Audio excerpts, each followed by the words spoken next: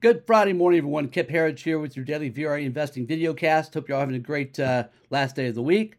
If you've been joining us here, boy, this is a great setup. This, if you're long and if you want to see the markets go higher, this is a fantastic setup. It's been building since last Thursday when we told you that our VRA investing system hit extreme oversold, and we have all these analytics. I'll go over a few of those this morning that point to.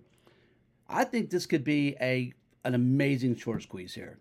Like the kind of move higher, the kind of short squeeze that has a lot of people saying that the lows are in starting in about a week or so. This one should have legs. This should go on for a couple weeks. That's how it looks right now to me, and it's really kind of a perfect storm. We have great internals this morning. I'll just tell you, internals are fantastic. We're looking at 90% upside volume NYSE. Anywhere from 3 to 4 to 5 to 1. NYSE, NASDAQ, advanced decline. Semiconductors are up almost 4%, leading everything higher. The NASDAQ's up 2.5%. Again, this is a textbook move higher, and it really has been all week. Every day we've seen a great day on Tuesday. Start of the week. Monday was a holiday. Big up day on Tuesday. Wednesday, remember, opened sharply lower on Wednesday. Overnight futures down 500 points on the Dow Jones at one point. We got all those losses back, closed a little bit lower, but still, big reversal. And then yesterday's big move higher, we closed at the highs of the day, fantastic smart money hour. And now today, it's been a rocket ship out of the gate, and we're not giving up the gains. We're right near the highs of the day. Dow Jones up 650 points right now. NASDAQ up a bigger 2.5%, up 277 points. Solid across the board. VIX is down 4%, and the 10-year has really reversed. So we've seen everything you want to see in this market. Jay Powell goes before Congress. The kiss of death, Jay Powell goes before Congress and could have tanked this market because that's kind of what he's known for. Didn't happen, right? So if you're short, you're going, wait a minute.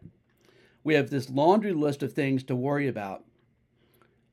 There's so many things, build these bricks, right, in this wall of worry that have been building that if you're bearish, you can say, my God, how can this market go up? My God, what's the market thinking, right?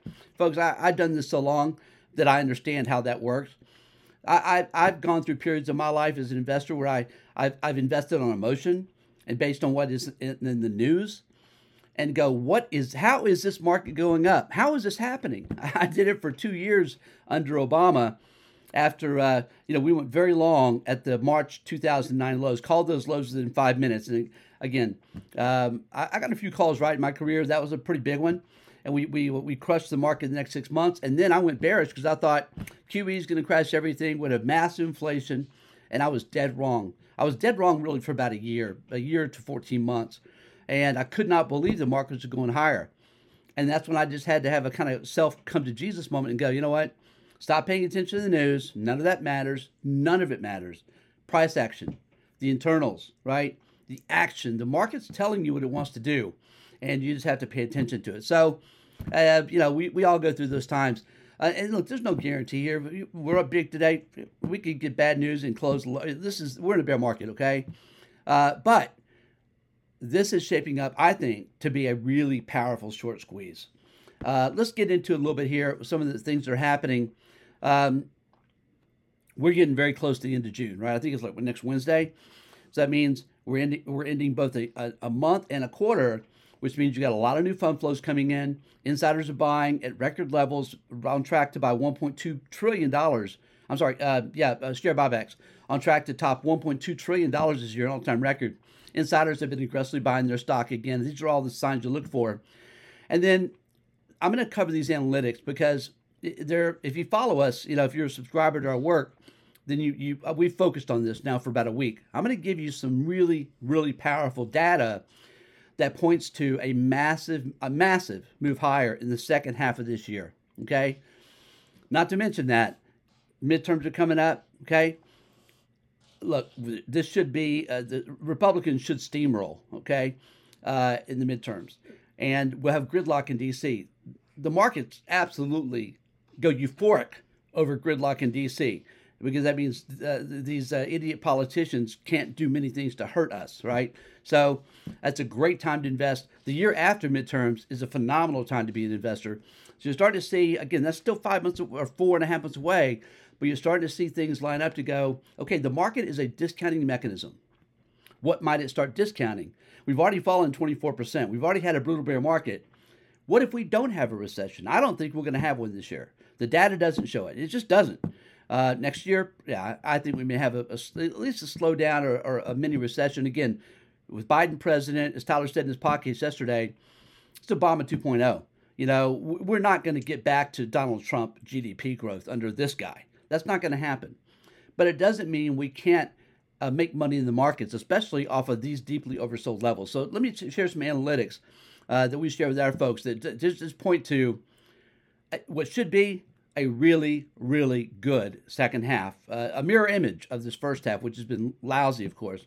First of all, the AAI Investor Sentiment Survey, which I've voted in since like I think I started voting in 1987 or 1989, I think. I think it started in 87.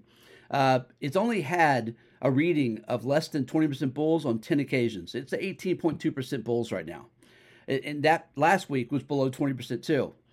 This is very rare, like it almost never happens.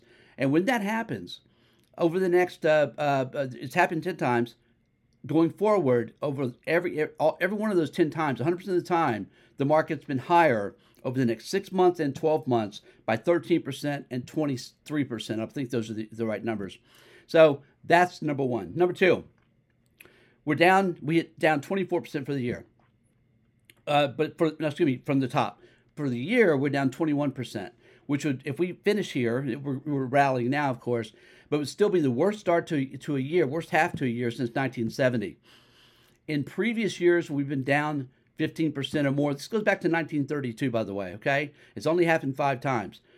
The markets were higher in every case into year end, a 5 for 5, with an average return in the second half of the year of 23.7%.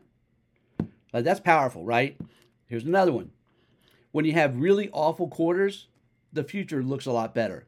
So going back to 1962, when the previous 2 quarters were down more than 15%, the next 2 quarters, the next 6 months were higher again, 100% of the time, 7 out of 7 times, going back to 1962, with an average gain of 17%.